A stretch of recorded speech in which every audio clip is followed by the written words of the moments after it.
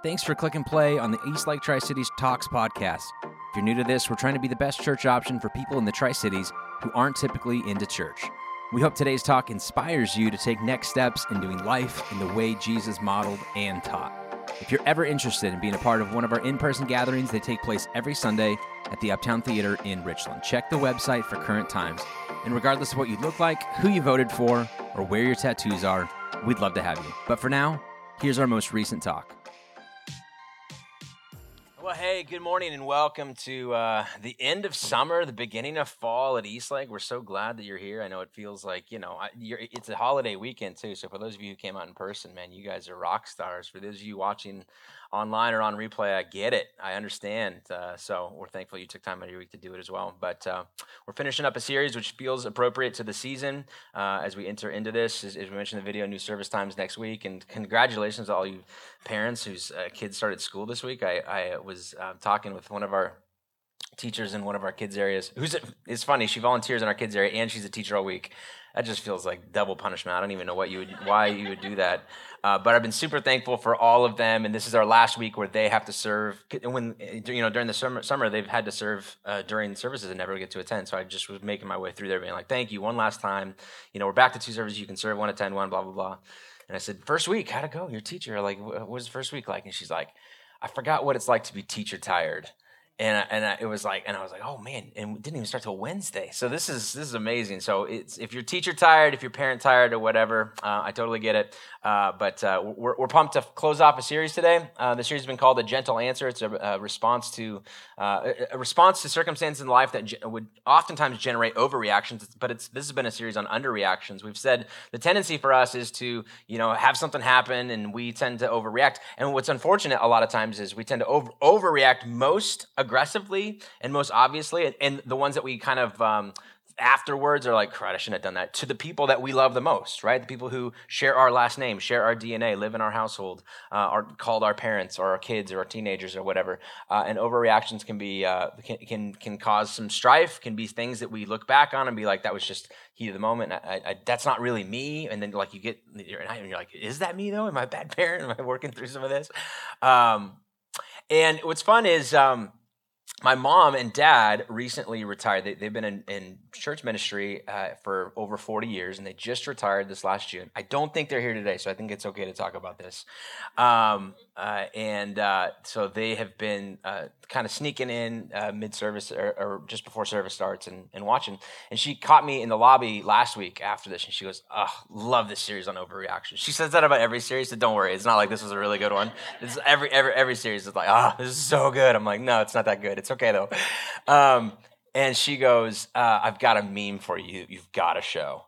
And anytime, I don't know where you're at with your parents and parent memes, but they oftentimes think that something, you get it and you're like, "Oh, chuckle, friendly chuckle. I'm doing this because I'm your son." But when she sent me this one this week, I get it because it kind of feels, so I told her I would show it even though she's not here. So if you got this in the back, would you mind throwing that up on the screen for me there? It's called a blinker. And I looked at it and I thought, she goes, "I've made that face." That's what she said. And I've said, "I've seen that face from you." And part of me was like, an overreaction would be buying a dog like that, thinking I need a dog, and then I'm going to buy that dog. That dog looks like a dog I'd like to have at my house. So there's all kinds of overreactions that sort of take place in this thing. So, Mom, if you're listening to this on replay, I did it. I showed it for you. There you go. But yeah, so then the invitation really is to something different. And we said that Jesus, when we look at the life of Jesus, he was consistently treated unjustly, unkindly, and he had a certain approach. I mean, like his first 3 years of ministry were great. Like people loved him because he's healing people and feeding people. How do you not like somebody who heals you and feeds you, right? You love your doctor and you love the guy that's making your thing of the Japanese hibachi or whatever, right? So we love that. But then like things turned and then it began to be the whole Passion Week of Jesus, the put on trial, this sort of thing, and he ended up paying with his life for this thing, and he saw it, and not only that, but even with the religious leaders of the time, even though he was popular with the general public, there were certain religious leaders and pastors of that time time who were skeptical of him, who'd look on him and say, why is he so popular? Why are they following him and not me? And so they begin to question him and treat him unjustly and unkindly. And he took, when you read the story, when you read through all of this, he took he took every time that those people would act in that way, saw it as an opportunity to underreact. He was noted for his underreactions in this. When we looked at last week, when he's being interrogated by Pilate, instead of kind of, just empowering up and saying, who are you? And you wouldn't have any authority if God didn't give you authority, and I'm God, and so therefore it's me, and you actually work for me. Instead of saying all of that, his choice of words, his demeanor, his everything was very smooth. It was very and you've seen people like this too. You have people in your life that you had another level of respect for them when something happens to them that's unjust, unfair, unkind, and they chose to underreact. And maybe they didn't even do it not out of a religious obligation. Maybe they're not even particularly religious, and they would not bring that to the conversation. But they do it, and you go, man, that response. Because if that was me, if that had happened to me, I know I would have probably overreacted, or at the very least reacted appropriately to the circumstances. That if you hurt me at a level 7, I would respond with aggression at a level 7, right? I might not bump it up to 8, 9, 10, but it's really hard when people hurt you at a 7 and you respond with a 4. That's such... That takes such courage, bravado, in forethought too, because you don't make those reactions in the moment. That kind of stuff does not come naturally. There is pre-work that must take place in order to do that. And so you've respected that in the lives of people that you look at. And then the invitation of Jesus is clearly to respond in this way for particular reasons, not just to be a good person, but because we looked at last week, he said, because things aren't really, we react because we want things to be in our control, but nothing's really in our control anyways. Do we trust God enough to be you know what? It doesn't matter anyways. All of this plays into this. If I really love God, and we just sang, I trust you with my whole heart, this song that we just sang. If that is all true, then that should have an impact on the reason, the motivation for underreacting to circumstances. So we want to do this not just because we're a good person, because it falls into line with both the example set by Jesus, and then if we take his truth in his teachings at not just at face value, but deep down, we would see that this would lead to then underreactions in this way. So we looked at this, and we looked at a verse by 1 Peter as well. Peter writing to his church, a letter that he wrote to his church about suffering. They were going through some very tangible suffering, and he makes the link between what Jesus went through and their current state of suffering. And here's what they had to say, or he had to say to his church in kind of a pastoral advice. When they hurled their insults at him, he did not retaliate. When he suffered, he made no threats. Instead, he entrusted himself to him who judges justly. Instead, he entrusted himself. He looked down from the cross and says, Father, forgive them. They don't even know what they're doing. He responded in this way. And he then invites us to do the same. Why? For what reason? What motivation? To look cool? No.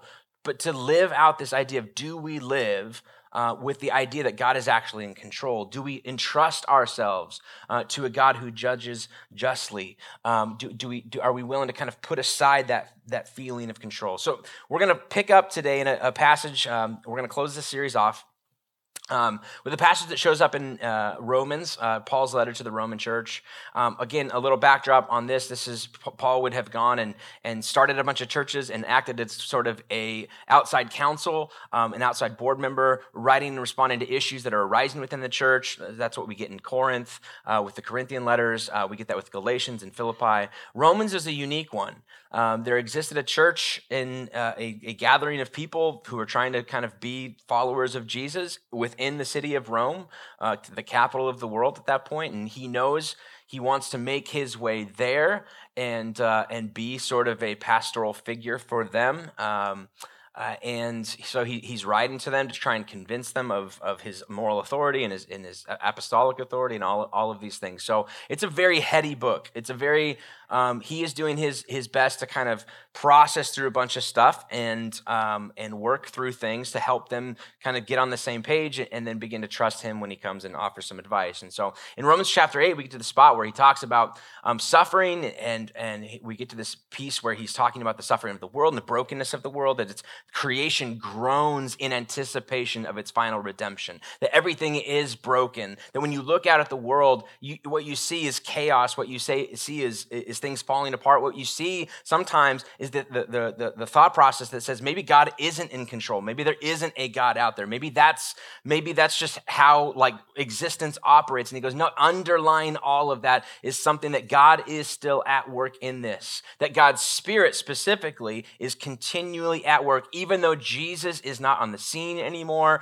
We know, Paul would say, we know that when he left, he promised God's Spirit in this, and that Spirit kind of facilitates all of the actions of God in this world, that God is not through with this world yet, and he's not through with creation, and you individually are a part of that creation. And so he's going to talk through this as well. He's going to say, this is not just for the big, big picture sort of stuff. It happens individually for you too. So if you're going through circumstances that would cause you to question God or the existence of God or the goodness of God or the abilities of God or whatever, he's not done. He's not finished at work. He's still behind all of this. His Spirit still works for the good in you, which is why he says this. And we know, verse 28, that in all things God works. We know that in everything God works. And then immediately, like if we're reading this, and specifically depending on what season of life that we're in and what kind of questions we have and pushbacks against us, we would say, I don't know, everything, Paul? Like in all things? Because I've had some things happen recently that make me question if God is at work behind this. And if this is so, like, what's the point? Why would he allow this? Why? I just can't get behind a God who would say that he's like allowing this to kind of happen or okay with this, or it's so hard. And Paul says, here's what we know. In all things, God works. And this is not, by the way, everything happens for a reason. We've heard that sort of theology before, but that's not what's happening here. It's not that God's purpose is behind everything in this way. Like God ordained this for this reason. I think what Paul is really trying to say is no matter what takes place, I think there's a freedom of will. I think there's a freedom of existence. I think that God has given us free will choice to begin to choose to obey or disobey or go our own way and do our own things. And he says, no matter what you choose, one, my grace and my love will always be there for you. And I will continue to work no matter what path is chosen, no matter what way it goes. God is at work or can be at work or is behind everything in everything, that nothing is ever a lost cause. In all things, God works for the good of those who love him. For the good of those who love him, to those who have entrusted their lives to him. And this is a phrase, by the way, that would be, shows up in multiple religions. This would be almost a phrase that Paul borrows even from other sort of world religions at the time. And no doubt there's a reference a little bit here to the idea of the story of Job, which all of his audience would have been familiar with, right? This historical, or this treatise on this person who existed, who had tons of terrible things happen to him. And the entire book, which is probably, by the way, one of the oldest books in the Old Testament. I know it doesn't show up till later, and it's kind of its own deal. It's kind of a wisdom literature text. But really early on, it's a treatise talking about our response to a God who exists and seems to operate on a level of control that we're not aware of. And Job continuously is like, I don't know why this is happening, but I'm going to continue to trust that God is in control, that God is still at work, that he's not done with me yet. Even though his friends are telling him, dude, you did something wrong, like something's wrong with you. What happened? What did you do in secret that is causing all of these things? Because they operate with this mindset, I do good, God repays me with good. If I do bad, he punishes me with bad, right? And that's just not how this thing works. And so they're saying that if that's the framework, what is it that you've done? And he's continuing to say, I don't know why this is happening, but I am choosing to put my trust in a God who is not done, who doesn't see anything as a lost cause. And I don't know why this is happening, but I think even in something like this, God can continue to work. And so Paul, in writing this to these people, is talking about this on a grand picture, but then he brings this in to those who love him and are called according to his purposes, and says, even in your life, I don't know what it is that you're going through, Paul would say, but in everything, in whatever story that you have, that there is no, what about this? If you knew what I was going through, Paul says that there is no category in which this doesn't reflect the greatness of God, the ability of God. In things I would choose, in things I wouldn't choose, God is still at work. And here's the deal. Paul would say, and we know that. And that's the problem too a lot of times, right? If I really knew that, that would help out a lot in this situation. But sometimes I don't really feel like I know that. And it's almost as if Paul is speaking something, and we know that, don't we? And we'd be like, I don't know that. That's the problem, Paul. Like, I want to know that. I want to think that, but there's just some pieces of me that can't get behind that. Or I begin to question, I begin to doubt, I begin to wonder. It's been a long time. When something like this first went down, I took the high road approach. I underreacted, but that underreaction's been facilitated or continued, or the consequences of that has been more bad circumstances. And so how do I know that, Paul? How do I believe that? I want to believe that, but help me with my unbelief in this way. Which is why he doesn't stop. He goes on. What then shall we say in response to these things? How then should we react?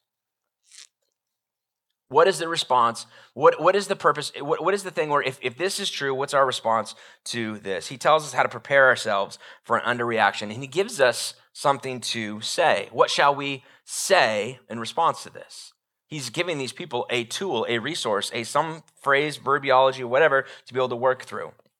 And then he goes on in 31. What then shall we say in response to these things? If God is for us, who can be against us? If God is for us, who can be against us? Now, we can change the pronoun a little bit too, right? And say if God is for me, because if he's for us in general, then I think individually it works on that level as well, even though this is I am modifying the translation a little bit. Don't hold that against me. But if God is for me, then who can be against me? If God is for me, who can be against me? And Paul would say, listen, in those moments where life is crashing all around you and you go, I would love to know that God is still in control, that God continue and can still work in this. Paul would say, then here's what you should do. Audibly, with your mouth, and the words that come out of you, begin to say these words and recite them to yourself to try and convince yourself of something, to speak it and speak this thing into existence. If God is for me, who can be against me? If God is for me, what else do I have to fear? What else do I have to worry about in this way? And so my encouragement to you in this part of this series, if we've said, listen, this is why this is so important. This is it's about control and it's about this and the example that Jesus gives for us and invites us into. How do we do this? How do we pray this out? How does this work out practically in my life? Give me something I can hold on to and actually go and do. Okay, here it is. When you're in those moments where you're going, I don't know if all of these things are going to work out. I don't know if even in this, God will work things out for the good for those who love him and are called according to his purposes. I don't know. Then, audibly, with your words, if God is for me, who can be against me? Imagine pausing before reacting to something. Imagine pausing in those moments where this thing is going to result in an overreaction almost for sure. I know I'm going to feel guilty about it. I should probably work to underreact. What would happen? What would it look like? Would you be better off if in that moment we paused and said, here's what I know. Here's what I want to know, even if I don't know it yet. If God is for me, who can be against me? This is what we say to these things. And a lot of times it doesn't feel like God is for us. Which is why then Paul continues. And he goes, I can prove it to you. I know he is. Verse 32, he who did not spare his own son, but gave him up for us all. It's a rational question. Okay, Paul, how do I know that God is for me? Is it like continual signs every week? If I do this and I put something out that I make him, I say, God, if you're for me, then like let this light turn green, or let me do this, or let this job come through, this thing. He goes, listen, that's all just whatever. That's like a testing thing. That's not a trust thing at all. Here's what we do know: we never have to question where we stand in relation. Does God care about us, love us? Why? Paul would say, because we can look back on something that he sent his son. He did not spare his own son, but gave him up for us all. The cross is how we know that God is for us, which is why when we receive communion on a almost monthly basis, whenever we close up a series, we do this. There's always a slide on the screen that has three parts to this. We do this for a couple of reasons. One, we do it because of what it means about what it was said about us. That we now know where we stand in relation to God. We do this in community. It's like a present focus, and we do this in anticipation of a world that doesn't have all of this brokenness and a creation that finally does see its final redemption. But a big piece of that at the very beginning is, why do we gather? Why do we partake in this communion thing? Is it just this motion that we go through? Does it make us feel better? No, it's, I know where I stand in relation to God. I know that he's for me. I know that no matter what I've done, he doesn't look at me and say, lost cause, too far out, not good enough. Maybe if you'd tried a little harder. Maybe if you'd work a little bit more. Maybe if you'd showed up to Eastlake on September 4th, Labor Day. No, just kidding. That's a harsh one. I spoke to the camera on that one for those of you who are, I'm joking.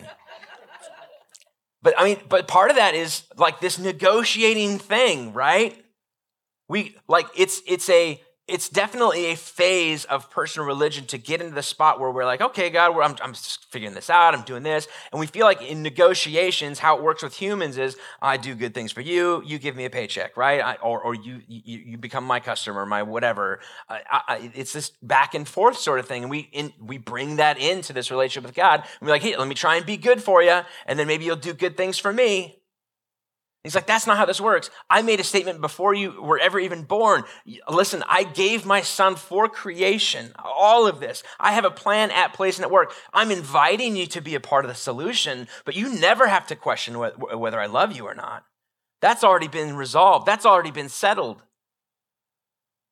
I underreacted to your sin and your rebellion as a human race. I sent my son to die on a cross for you, and now you get to kind of participate and be like, thank you, God, for letting me know every single week where I stand with you, that you absolutely do love me, that you do not see me as a lost cause, and that your spirit is at work in my life, in all of the things that I do, in all of the messes that I create for myself and my family. That no matter where I go and what I do, that you still are at work behind the scenes in this. He finishes up. He did not spare his own son, but gave him up for us all. How will he not also, along with him, graciously give us everything else? This is why Paul says, you can say with all confidence, with all authority, listen, if God is for me, if God is for us, who can be against us? I know that he is. I celebrate, I participate in this sacrament of the church to remind myself tangibly that he is. But if that's true, then that gives me a motivation, that gives me a reason to underreact to all of this. To not try and overreact because I feel like I'm losing control, but to say, you know what? God's in control of this anyways. It gives us the ability when somebody treats us like an enemy that we don't have to begin to return the favor.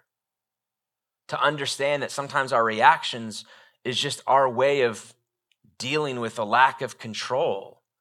Our overreactions are us just dealing with a thing that we say is we just don't have the control. We don't have the power. We don't like being on this side of things for that. And Jesus' invitation is to say, listen, hey, this is what it reacts or this is what it looks like to react Christian. And Paul invites his church to do the same thing, to underreact in these circumstances, to refuse to try and control outcomes. And I know, again, I said this last week, there are people who would hear this and watch this and be like, Brian, that sounds good, but you don't really know. Like, could I talk to you about my circumstances? Because you live like a pastor life, and that's real cool, man. But like, I deal with like the real world, and I don't think they like let you out. Do they let you out of the building once a week, or how does this work? Like, I've heard, listen, when I get emails or texts from people that's like, hey, can we have coffee and share my story? And they begin to talk, my heart breaks. And I realize sometimes how blessed and lucky I am. And I hear things and sometimes you're like, man, that is so incredibly painful. And again, some of it listen, I chose my way into this. I decided my way into this. I had some lack of boundaries in certain areas. I did this, and I'm picking up the pieces. But then some of it's just like random bad luck, man. And it sucks. And how easy for you, Brent, to be up there and be like, hey, if God's for me, who can be against me? And God's at work and everything. And in all things, God works together for the good for those who love him. But my pattern doesn't say that that's true. So then I get that. I understand that pushback. I guess my response to that would be, like, consider the alternative. What's the alternative? Worry yourself to death? What's the alternative? Do everything that you can to power up and get in control. Try and achieve as much control in your life as possible. Make people around you know exactly where they stand with you and how to make you get on your good side and on your bad side. Live with extreme anxiety about everything. I mean, that's hard. What? Cast your cares on you because in the end, you're the only one that will care about you? Spend your life worrying about tomorrow because you've got to, right? That's the opposite of what Jesus is trying to walk us into. When he's on this mountaintop with these people, he's talking to them. Look at these birds, man. Look at the flower who doesn't like try and be a really good flower. They just are. They're just like they're just there. They're just doing what they're called to do. They have no control about anything. And God cares for them anyways. How much more would he care about somebody like you? So his invitation, Matthew records an invitation from Jesus almost immediately after this scene where Jesus begins to talk about all of these things. And the message to the people listening to that day is, come to me, all of you who are weary and burdened, and I will give you rest. You do not need to overreact to anything. You can choose to underreact because you can live with the idea that if God is for me, who can win against me? And so with that, if we actually embrace something like that, then this invitation makes sense. Come to me, all of you who struggle with anxiety and worry about all of these things and control and fighting so hard to make sure everything's in this way. Come to me instead, and I will give you what I promise you. My yoke is easy, my burden is light, he would go on to say. What I'm inviting you into is a release of all of that. It is an underreaction that says, I'm going to trust that in all things, God continues to be at work. That he is not finished with me yet. And rest. Rest. Rest is what is on the table for us. Is not most of our life a struggle against that? I'll rest when I'm dead. I got to earn money. I got to do this. I got 24 third graders, Brent.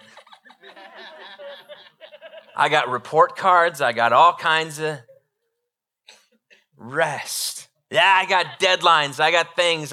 If I don't do this, if I don't land this deal, I'm probably going to lose my job, let alone you're probably not. But, I don't know, maybe you are. So I don't want to say you won't. Don't come to me like, Brent, I took your advice and I'm out of a job. What? You got anything at the church for me? I don't. But, so I get all of that. But how many times have we convinced ourselves, if I don't do this, oh man. And everybody else around us pays the price through overreactions because we're stressed out of our minds.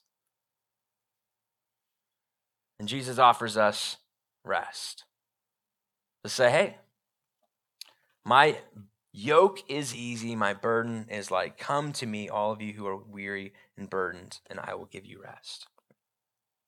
We can choose to underreact. And when a possible resource, a tool is Paul saying, pause, audibly tell yourself, God is for me, who can be against me? And how do we know that God's for us? Because his son was sent for us. I'm going to invite the band to come back up. We're going to close in communion. We're going to practice this. We're going to do this.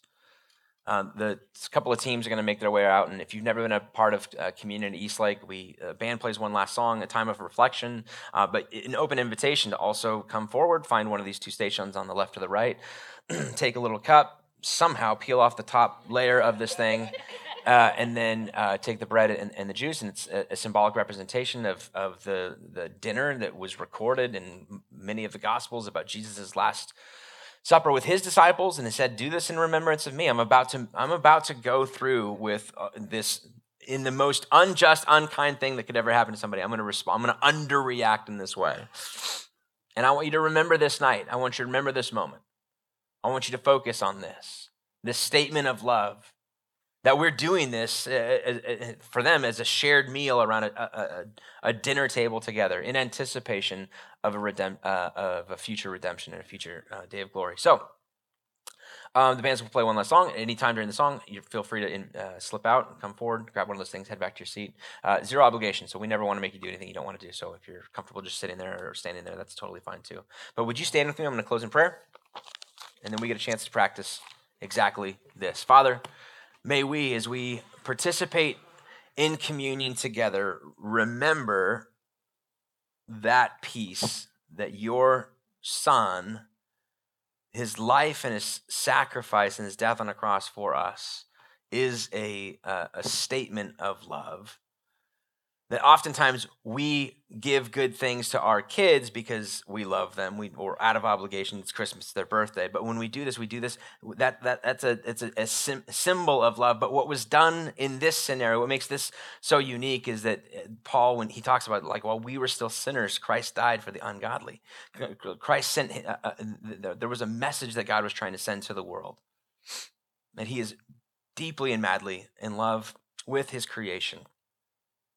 That he hurts when we hurt, that when we are in pain, he feels that pain, and that he is at work in all things.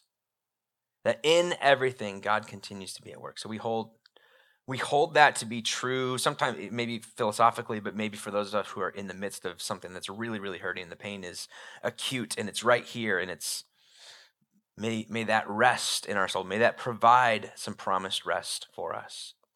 Give us the wisdom to know what to do with what we've heard, the courage to do something about it in your name. Amen. Thanks again for listening. If you've got more questions about the church or community group options for connecting with Eastlakers outside of Sunday mornings, I'd encourage you to check out our website, eastlaketricities.com, or better yet, download our app by searching Eastlake Tri-Cities in your favorite app store.